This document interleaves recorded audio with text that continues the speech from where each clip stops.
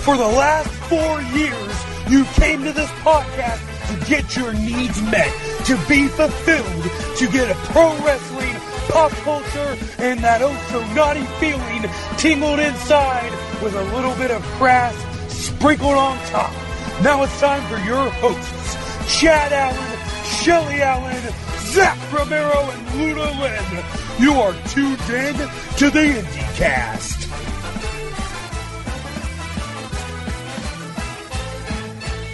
Greetings, everyone, and welcome to another episode of the IndyCast. We are doing a Barbara Walters-style 2020 episode interview today. I'm, of course, 1/4 of your host, Zach Romero, and joining me on this episode is a bucket list guest for me, because his company is one that I've basically been lusting after for the better part of like 2 years, maybe more. And so I'm thrilled to not only be talking to this man, but also to what we're talking about in regards to the great return of a company very near and dear in my heart. Ladies and gentlemen, please welcome to the IndyCast, Interspecies Wrestling's own Mike Roch. Mike, thank you so much. Hey man, I'm happy to be here. You're actually the only podcast I'm doing leading up to this show, so excellent. There was so many strings had to be pulled, so many hands needed to be greased. It was an ordeal, but we won the bid, and I'm thrilled to have you on the show here on a one-on-one level. Now, Mike, what we typically do here on the IndyCast when we have a guest is we run through what we call a lightning round, which is basically just a few very basic questions that every podcast on Earth would be asking you. Basically the vegetables before we get to dessert. So answer these as quickly or as drawn out as you like. Okay. But question number one, where did you get your original start in wrestling in terms of being a promoter? I got my original start in wrestling through a company called CPW. It was a company that was basically based just outside of my hometown of Ottawa, Ontario, Canada. Before that, I was a big-time backyard wrestling promoter. My friends and I, we built a ring in a forest, and we would actually team up with other promotions, not only in the city, but throughout our entire province of Ontario, and we would put on crazy shows in this ring. That's why I say that's where I got my itch as a promoter. But when I first joined this company, CPW, it was to train as a wrestler. And what happened was my friends and I showed up, and we were like, hey, we're signing up for the wrestling school. And they're like, well, we're not taking new students right now. And so we asked, like, when are you going to take new students? Like, like 3-4 months.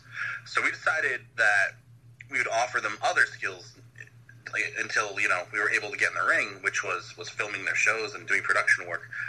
And we basically got in that way. And then when it came time to train, I got a major concussion, and I basically left training and didn't know where I was. Oh, God. And it got to a point where people were calling my house saying, hey, do you know where Mike is? Do you know where Mike is? Because I had left without, like, my winter coat, and it was winter, Just, kept my boots that I had for the ring. I kept them on and left, just walked out. So I threw up and I walked out.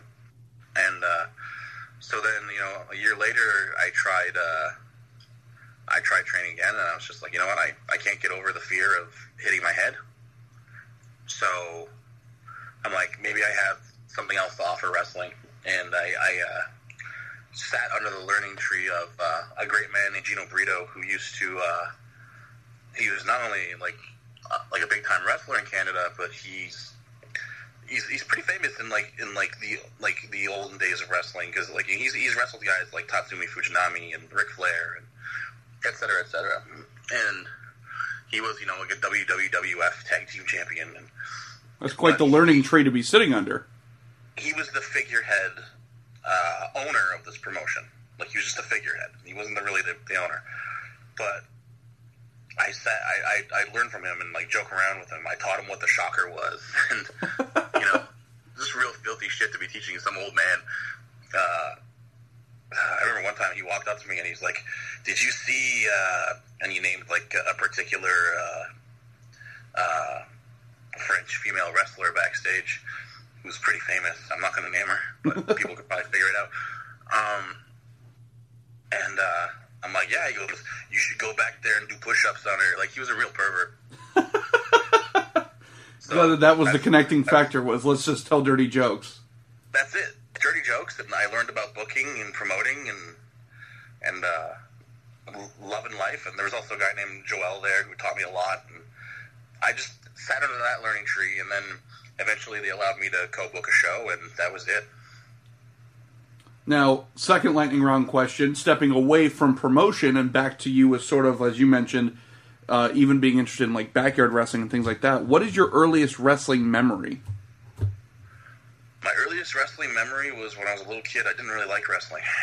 I thought that once 12 o'clock noon hit on Saturday mornings and it turned into my TV switched to like Maple Leaf Wrestling or whatever, which was what WWE's Canadian program was called. Yeah, that's right. Yeah, basically they would do TV tapings in Toronto or the Toronto area, and it would be called Maple Leaf Wrestling. We got a lot of Jack Tunney and shit like that. But so yeah, my TV would switch to that because that's what my dad would watch, and that meant the end of my cartoons, and that really pissed me off. So I can see that turning a kid away from wrestling at an early age. So I hated wrestling as a kid, and then one year for Christmas, my uncle, my dad's brother actually, got me a set of LJN figures, and it was the British Bull. Oh wow! And after that, I was just like, okay, well, these are my wrestling toys. I want to see what they look like on TV for real. So I started watching wrestling, and I'd be like, hey, Mike, your toys are on TV. And I'd be like, oh, shit. Not really oh, shit, but, oh, snap. Run over to the TV to watch Davey Boy Smith and the Dynamite Kid, which is crazy to think that, like, as a little kid, those were my favorite wrestlers. Dynamite Kid is still my favorite wrestler to this day. Wow. And so that's sort of where you got the initial bug, was toys leading to shows, leading to now I'm interested. Basically, toys come into life. Yeah, this was my toy story. That's an excellent way to put it. Next question. Jumping over to interspecies wrestling, which is sort of the topic at hand for this particular interview. What would you say is the biggest influence / inspiration to interspecies wrestling? Oh God. I can tell you right now that there was a conversation that based off of something that me and some friends watched on TV that started interspecies wrestling, and it's really a dumb conversation too. Good. Like, we'd watched the original An Evening with Kevin Smith. Uh-huh. And at one point Kevin's talking about how he was involved in the making of this Death of Superman movie that was supposed to come out. That's right. And it was produced by the same guy who did Wild Wild West. Yes. Who really wanted a giant mechanical spider to fight Superman. So later on, I go on like MSN Messenger, because Canadians used MSN Messenger. You guys used AIM. That's true. So you guys, I only got into AIM when I got involved in the wrestling world, and I had to talk to people from America and stuff like that. But basically, I went on there, and my friend Pat, he's like, I really want to wrestle a mechanical spider. And I was like, yeah, that'd be awesome. And he goes, yeah. And I was like, that'd be 5 stars on 8 legs. And he goes, oh shit, that's so funny. And I was just like to this day, it's not that funny. Like I kind of, telling the story is really lame. but that's what started ISW, because then after that we made this fantasy card of all these matches that were like, let's do Beef Wellington versus a goat in a ladder match, but it's an actual goat, and the joke is that the goat can't climb the ladder. Let's do a match called the Scrambled Egg match, in which it's a 4-team scramble match, elimination format, but the deal is each team has a carton of eggs taped to their corner, and the first person to, like, if your eggs get smashed, your team's eliminated. And of course, the heel team wins because they reveal that their eggs are boiled. Ah, genius. Yeah. So, like, shit like that. And it was just like, people probably actually pay to see this stuff. So then ISW just became this big fake joke. Like, this promotion that was never going to happen. And it was just a big joke between me and my friends. And then eventually this girl, Valerie, and I decided, we're going to make this happen. And we did. So, next question. Here we are. I was going to say, I did a little bit of research in terms of the history of ISW, but a couple more lightning round questions real quick. Number one, obviously, I feel like this is not even a question these days, but are you more of a Marvel or a DC guy? I don't read very many comic books these days. I kind of just tend to read The Walking Dead, and that's about it. Fair enough. But as far as I'll go by movies, I'll say DC animation is superior. Marvel movies are superior. Now, I've heard other people with that same philosophy, and I will admit I share that philosophy. What do you think is Marvel's biggest issue with the animation? Is it the fact that they try to do, they're not just picking a graphic novel and running with it, which is basically what DC animation has done, is they go, hey, everybody liked The New Frontier, so now that's a cartoon version, or everybody liked, The Killing Joke, so now it's a cartoon version, and Marvel's going, oh, here's an interesting Thor story, and it's not really based necessarily on one thing. Do you think that's the problem? Well, with DC, what makes it them superior to Marvel is the animation styles are just a lot better. True. A lot of times they kind of go with an almost pseudo anime style, and it just kind of suits it. And let's also mention the fact that they get really good voice actors. Also true. Even in their video games, guys like Troy Baker and stuff like that, they kill it when it comes to the voice actors. Marvel, I just find their animated stuff's way too cartoony. They tried to do edgier stuff with their Blade anime and stuff like that. Blade anime. I was going to say manga, but then manga's the printed stuff, right? Yeah, okay. Yeah, but that's it. I just like DC's animated movies a lot more. Fair enough. Now, this next question does tie in. Recently, you did a Twitch stream of basically the card for the upcoming Interspecies Wrestling show. Basically replicated through Fire Pro Wrestling. So I have to ask, what, in your opinion, is the greatest gaming console in the history of video games? Oh, man. The greatest gaming console.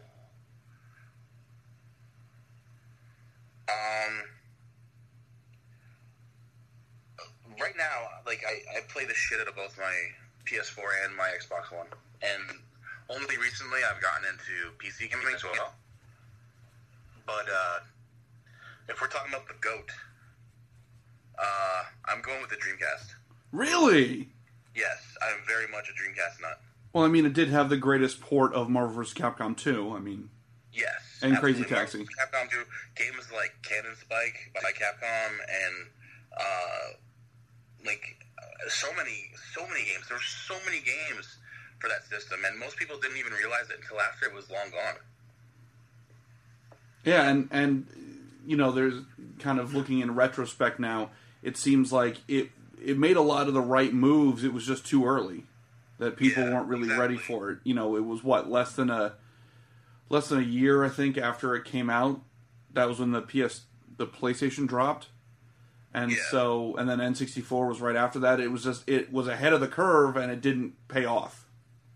Well, I remember owning a Dreamcast, and at the same time, my parents had bought me a PS2 for Christmas, right around the time it came out. And I didn't even open the thing. Wow. I left it in the box for almost a year. It took Player Uno to come to my house and be like, "Hey, let's open this thing," because he was like, "Hey, I have the new WWF game or whatever." He's like, "Let's play it." He's like, "But you have to open up your your PS2." Yeah. So I opened it up and we played, and it was fun, and I liked it. But I never liked anything as much as I liked my Dreamcast. I had a Dreamcast recently. One of our wrestlers, Glad Bad, sold me a Dreamcast for $20. $20 with 2 controllers, 2 VMUs, and a pile of games. And I was just like, oh, man. You're like, the joke's on him. Oh, no, it was one of those hey, the significant other wants me to get rid of a ton of junk. I'm going to sell this to you for cheap because I know that you're going to love it. Oh, okay. Yeah, he's a good dude. So, eventually the battery died, so like it kept annoying me every time I turned it on. It would prompt me to reset the time. So I eventually just gave it to my cousin. So, but I will own another Dreamcast for damn sure. It's my all-time favorite system, and I guarantee that eventually somebody's going to make a Dreamcast Mini. I don't know if it's going to be a bootleg. I don't know if it's going to be Sega produced somehow, but there will be a Dreamcast Mini out there. I believe that. I think we're coming close to that time of nostalgia is going to pick it up, and then suddenly everyone's going to say, oh my god, that system was so great. Yeah, well, where were you at the time? Why didn't you buy it at the time? There are people out there developing on their own, like, handheld Nintendo 64s. Very true. So, I have a handheld Super Nintendo. Like, it's one of the coolest things I've ever owned in my life, too. But having a Dreamcast, like, having access to Dreamcast games in the palm of my hand would be the coolest thing ever. Yeah, because not every single Dreamcast game got ported to other systems, so there's definitely some lost classics out there. Exactly. Games like I mentioned, Cannon Spike, which is it's like a Capcom, like, shoot 'em up. So much fun. Like, it's a game that's underrated, mainly because nobody knows what the hell it It's is. the literal definition of underrated. Now, Mike, obviously the point that we brought you on here, other than the fact that I'm just going to gush over your company, is coming back from a 2-year hiatus. Interspecies Wrestling is coming and putting on its first show, as I said, in 2 years, May the 19th. Now, as I said, I did do some research. Originally, I saw that the first Interspecies show was One Hit Wonder, August of 2005. Yeah. So we're talking about quite a legacy here. And if you go, to anybody listening, if you go and look up online and kind of find the wiki for it, you'll see that little by little the company grew every year. Every year you would do, the first year was just, I think it was 2 shows. Wait, do we have a wiki? Yeah, that's where I got all this information from. That's fucked up, because every time I've tried to start a wiki page on ISW, they would send me an email saying that it wasn't a real thing. Yeah, no, there's definitely a wrestling wiki, and like I said, it listed every show that you guys put on, and like I said, you could see the progress every year when you put on a bigger show. Yeah. Now, I do recall that, was it a year ago, that you almost had another show come up, and then at the last second, the venue pulled out. And yeah, that was heartbreaking. But at the same time, it was like, I don't feel as though we were ready for it. Okay. Like, I was going through a divorce, and that's never fun. And what made it less fun is the fact that, like, she was kind of brutal, and like a lot of my games, she had designed some T-shirts for ISW and like wanted money for them, and it was just like, I don't have money for them. Basically, they sold 2 years ago when we were together. Like, it was brutal. I had to like take down T-shirt designs, and we were supposed to leave this as friends, and we didn't. But anyway, whatever. I have a new wife now. She's fucking awesome. But yeah, I was going through that, and like I couldn't get my head into it, and like one of my partners, actually both of my partners in the U.S. were both going through, well, I guess what could be described as like medical issues. So I was just like, we're not ready for this, and then suddenly the fucking venue. Okay, basically the backstory on this venue is our venue. They decided to close down. They didn't want to keep the place open anymore. They couldn't afford it, so they sold it to this Mexican church. It's now a Mexican church, which is hilarious considering the debauchery that went down in that building. And I'm not even just talking about the wrestling. There was so much more. They must have cleansed the walls of that place with the holiest of waters, because holy fuck. I'm not even just talking about us. This place was a punk rock music venue, so a lot of shit went down there. Right. Yeah. Like, I mean, yeah. I'm not even going to get into it. So they got sold, and then there was another club across the street who were a bigger club. And they contacted us, and they offered to host us now that the Heirloom Arts Theater was closing. But we knew that the owner had been in some no, not, he wasn't the owner. He was like the event coordinator. We knew that he had been in some trouble. He had run Ponzi schemes and fucked people over when he was like a 17-year-old kid. Ooh. Yeah.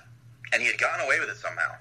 And then, not gotten away with it, but he got out on bail, and he was like, I don't know, basically free.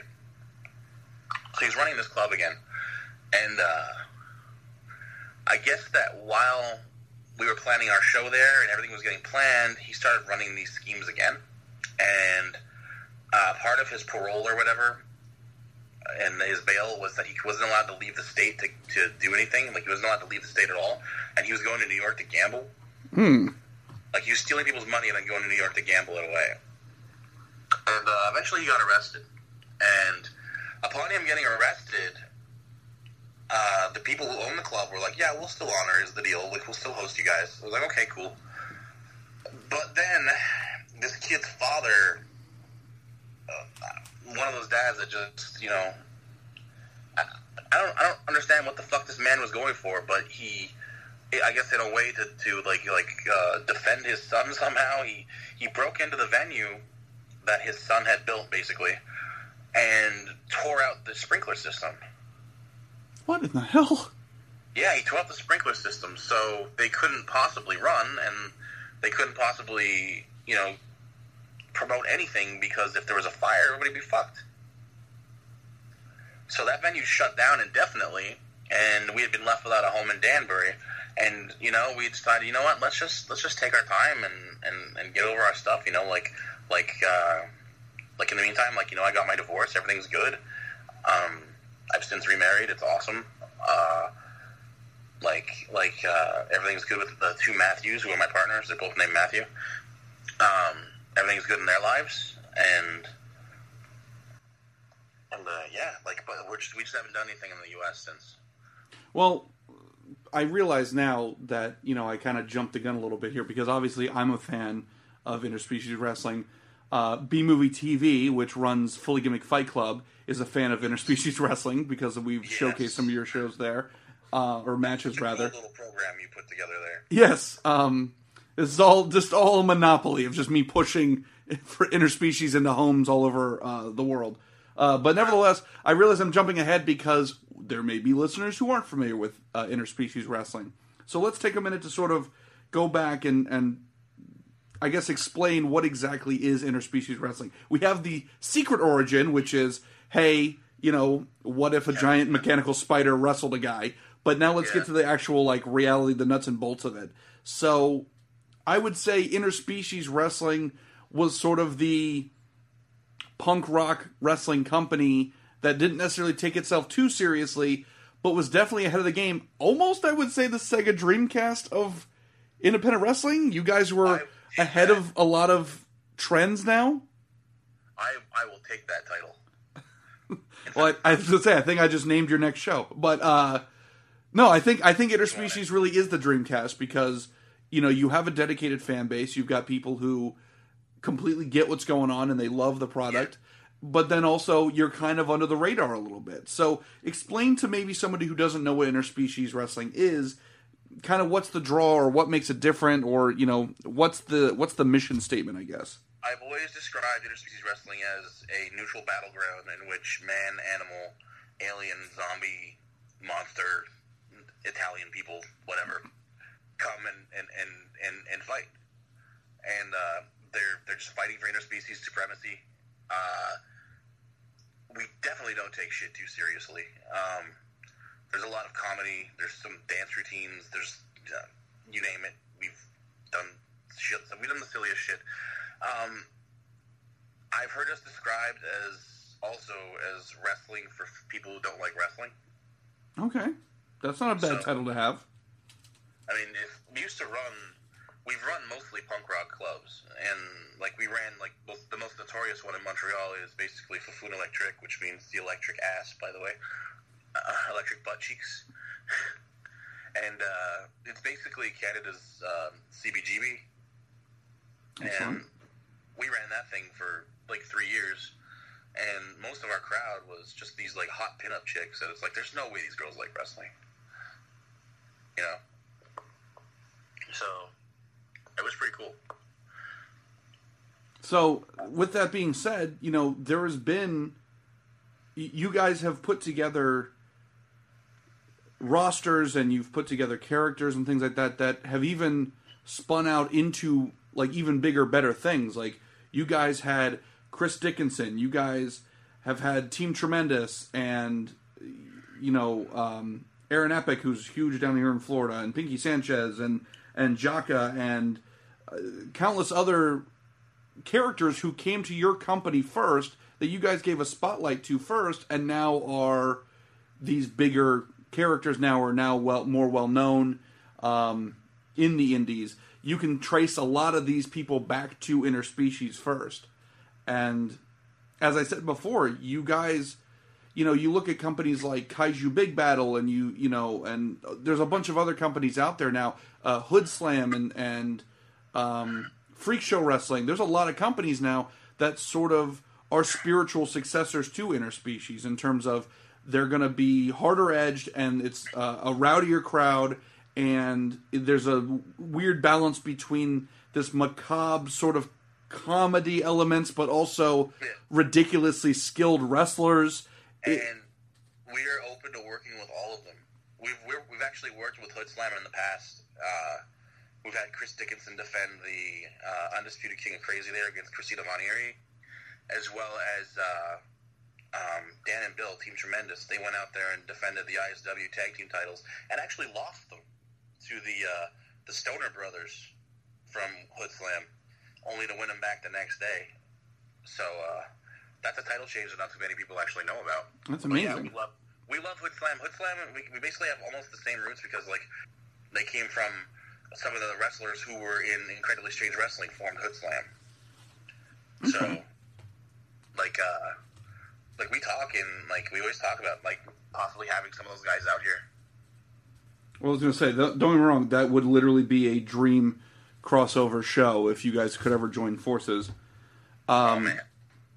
But yeah, so you know, you guys worked the Warped Tour at one point. You know, you guys are really genuinely punk rock in terms of a wrestling company. It's not a matter of just like, hey, it's like a t-shirt design. You guys really lived it. And so now you're kind of doing, not to be Walt Disney about it, but you're kind of doing the impossible here. Not many wrestling companies come back from taking a break. It's sort of like those relationships that you saw in high school where like, oh, they're on a break. Yeah, no, John and Sally are never getting back together, by the way. No, that break means she's banging someone else for sure. Exactly. So, not many companies can ever say, oh yeah, we took a break and we came back. Interspecies is trying to do just that. And so, there's been a lot of, kind of buzz about it. And I feel like if done right, this could be not only just the, hey, Interspecies is back. This has the potential to be sort of a reboot and rediscovery for a lot of people, because now we're in the era of, is it in GIF form? Can I look at it on social media? Is it going to go viral? Things like that. If you go back and watch old Interspecies shows, they are all things that would have absolutely gone viral these days because you guys were larger than life. I mean, two of the most positive reviews I've ever gotten for Fully Gimmick Fight Club was a Dickinson death match for the King of Crazy against Matt Tremont, and the food fight, the final the final battle between Team Tremendous, or I should say Tremendous Investigations, and the Food Fighters. Those are two of the absolute bar none favorites from Fully Gimmick Fight Club on B-Movie TV on Roku, and there's a reason for that. Those are things that people do not see all the time. So good. I'm glad. So those are things that should be going viral, but unfortunately they're however many years old. So this May 19th show has the opportunity to be that, to be a sort of rebirth for Interspecies. However, I know from what I've seen on social media and things like that, this has not been an easy transition. This hasn't been like, hey, we're having a show on the 19th, be there.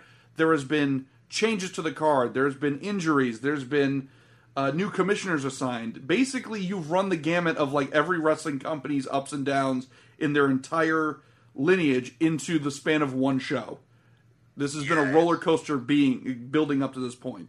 You want to talk a little bit about some of the hardships and what's kind of keeping you going into this? Like, this is a project that has not come easy, and yet it still persists, and we're going to have it at the end of this week. I'll say this. The show itself is what's keeping me going. The one problem with not running shows for a few years was that I had no creative outlet, and I gotta believe that's been some of the source of, like, I've battled depression over the last few years, and I gotta believe that not having my social outlet, not my social outlet, my social and creative outlet, really, has kind of not really helped that along, you know what I mean? Like, it's probably one of the causes, and what's keeping me going with this show is just the show itself. I really want it to happen. From the second that Eric Ravenel, the guy who runs the K-Town Collectibles Expo, asked us to put on a show for, this town, at first I didn't even want to call it ISW. I just wanted to book like a spot show. And then I realized, I'm like, you know what? I could have like a complete refresh here, and I could take some new guys, and I can rebuild the tag division that only had 3 teams. I could, do all that stuff, and I have been doing it. And guys have been pulled. I mean, Dickinson has to go work Evolve this weekend, which is fine. I mean, they did just get him a match on Access at WrestleMania weekend, so I'm not going to be like, hey, fuck Evolve, you know what I mean? Right.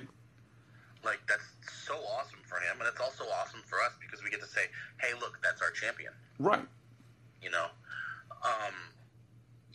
And then, at the same time, guys have been injured, guys have gotten injured, guys have just pulled out for no reason. And this card has undergone a whole crap load of changes, but I still stand by it. I mean, it's still a solid night of wrestling from top to bottom. In some ways, it's even better than the original card, and that's not like me insulting any of the guys who pulled off, because I love them all, but sometimes different is good. And we have a bunch of new guys debuting, and we've got we got the classics. We got Uno coming back. Uno hasn't been around for a very long time because of his border troubles. That's what's keeping me in this. That's what's keeping me in this. Just the fact that I'm very confident that this is going to be a great show. And like I said, you put it perfectly. Even the changes that you've had to make, I feel, are all basically net positives. They're all like, hey, this is great. This isn't just, oh, hey, we grabbed some random guy and here we go. You're getting debuts, you're getting classics. It's a good mix. Now, let me ask you this. Consolation, nobody's asked for a refund. Right, and I was going to say, I don't know if you can find a more concrete way of judgment than that. If you make a change and people go, nah, I'm not interested, I got to get out of this, then that's a problem.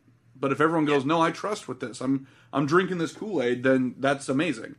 So, basically you've been the connecting factor to every interspecies show that's ever happened. So I want to ask you, going all the way back to 2005, One Hit Wonder, to now, what is one thing that this show is doing that old interspecies would have never done? And then what's one thing that this show is not doing that interspecies of old would have absolutely done? One thing we're doing this time is we are mixing it up a little.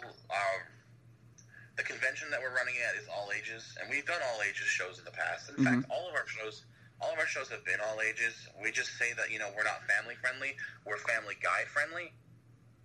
That's good. If you let your kids watch Family Guy, and they can deal with those jokes and shit like that, they can handle ISW. You know what I mean? We're not going that far. There's sex and violence and drugs and whatnot on Family Guy. If your 9-year-old's watching that shit, you can watch ISW. So anyway, but this show being a toy convention in a small town, actually on a native reservation, there's going to be a ton of children here, and we are going to tone it back a little bit. Sexy Eddie's not going to come to the ring and be announced as having 5 pounds of cock meat. You know what I mean? We're going to say fuck a hell of a lot less. Like, the amount of fucks that we say is going to be based on the fact that we're going to look in that crowd, and I'm going to do a head count. And if there's, like, 50 children in the front row, I'm going to be like, okay, guys, no fucks. You know? Shit like that. That's the only thing we're going to change. Like, we changed the name of the dumb fucks to Los Dummies for this one show. Right. That's the one thing. That's what we're doing for this show. We're making it more accessible, would you say? Product. We're making it a friendlier product. But the things that we're not doing this show is basically saying fuck. You know? We're not going to try and force funny. We're not going to try and, try too hard to get jokes over. We're just going to go out there, we're going to do our thing, and we're going to try and impress this crowd so that maybe, in 2 months we can do another one. Now, let me ask you this. So, as I've said at the start of the interview, there's been, to a certain degree, there's certainly a who's who of independent wrestling that have all either participated in an interspecies show or kind of got a start there or, what have you. Of all the wrestlers who have ever worked in interspecies wrestling, and I'm asking for some, deep, deep thoughts here, who is one person that you would have wished for all the money in the world you could have had them be at this show? If there was, one wrestler, and maybe they're not even wrestling anymore, if there was one person that you wish could have been in this show who has been an interspecies before, who would it be? Damn. My answer to that will always be Stinky the Homeless Guy.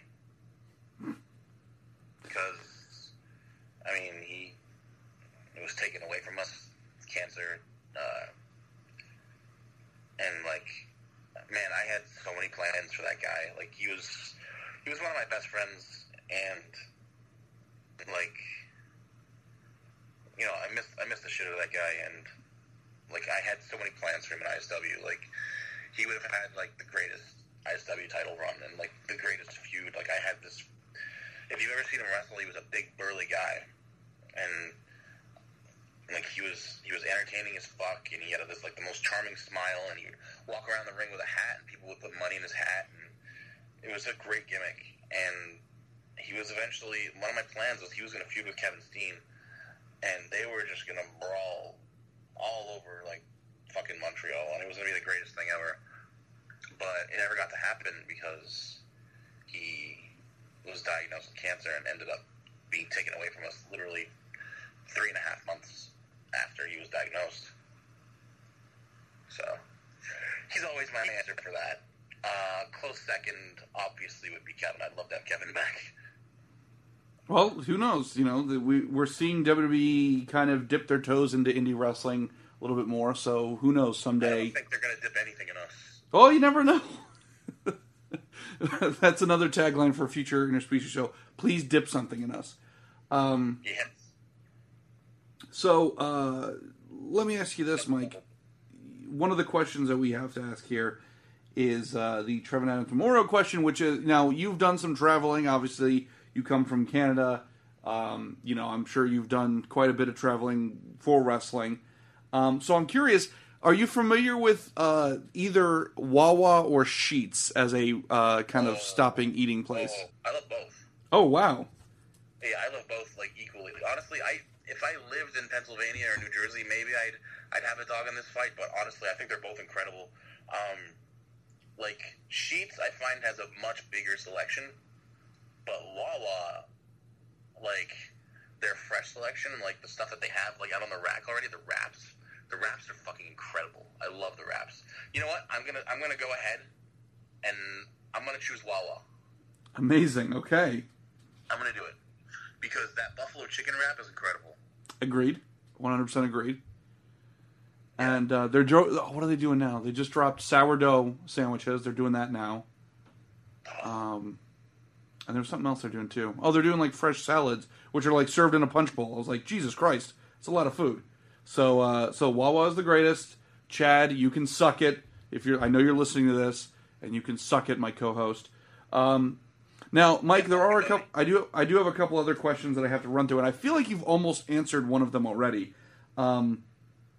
Unfortunately, in the beautiful performance art of professional wrestling, we do lose talent early, and so I'm curious if there was any wrestler or manager that you would have loved to, who's no longer with us, that you would have loved to have worked with or booked or something along those lines.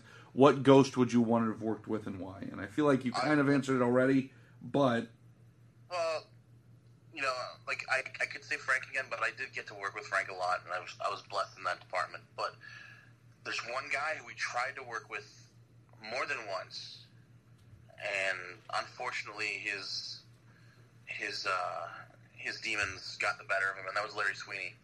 And wow, it would have been awesome to have him on more shows. He was a natural, and he was literally like the best at what he did, whether it was cutting a promo or even like just strutting. He was incredible. I'll say it's been a while since we've gotten Larry Sweeney as an answer. I love Larry Sweeney, man. When he died, it was pretty sad. Like, he actually, I believe he died the same month as Frank did, Stinky. So we lost two great talents within, span of like a month. I was going to say within 30 days. Yeah. So question number 2 has some context and some exposition. We here at the IndieCast believe that every animal in nature is given... Oh, this is going to be... I just realized who I'm talking to. This is fucking... Okay. So every animal in nature is given certain evolutionary traits to ensure its survival. Giraffes have long necks, rhinos big horns, etc., etc. Our belief on this show is that human beings, as an animal, their evolutionary trait is their ability to use tools. So, with that being said, Mike Roch from Interspecies Wrestling, if you could fight any animal, what would it be, and what weapon do you use? Oh, wow.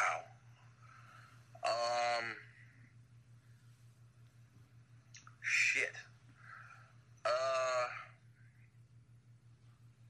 I would fight an orangutan, and my weapon of choice would be a modified shotgun, which would have a hatchet blade on the stock. Oh, nice. So that's like that's my dream zombie weapon, like zombie apocalypse weapon. If I'm fucking getting mowed down, if I'm getting surrounded, I'm gonna shoot you, and if I can't shoot you, I'm gonna start swinging. That's pretty genius, actually. Yeah, that's my weapon, and that orangutan would go down, and I'd cut off his butt cheeks and make a trophy out of it. Yeah, I just hang a big red ass on my wall. Oh no, that's a baboon, isn't it?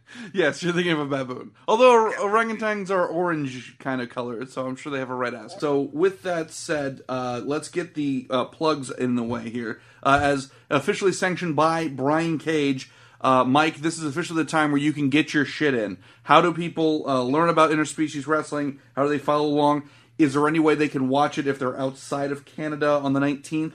How can people get eyeballs on this thing? Honestly, man, just look us up on YouTube. We got a lot of content up there. We were one of the indie promotions that put up free matches before a lot of others did, and we would do it every Monday. We called it Free Match Monday. Those matches are still online, so just go to youtube.com/interspecies, one word, and you can look up that stuff. You can also follow us on Twitter at ISDUB, ISDUB.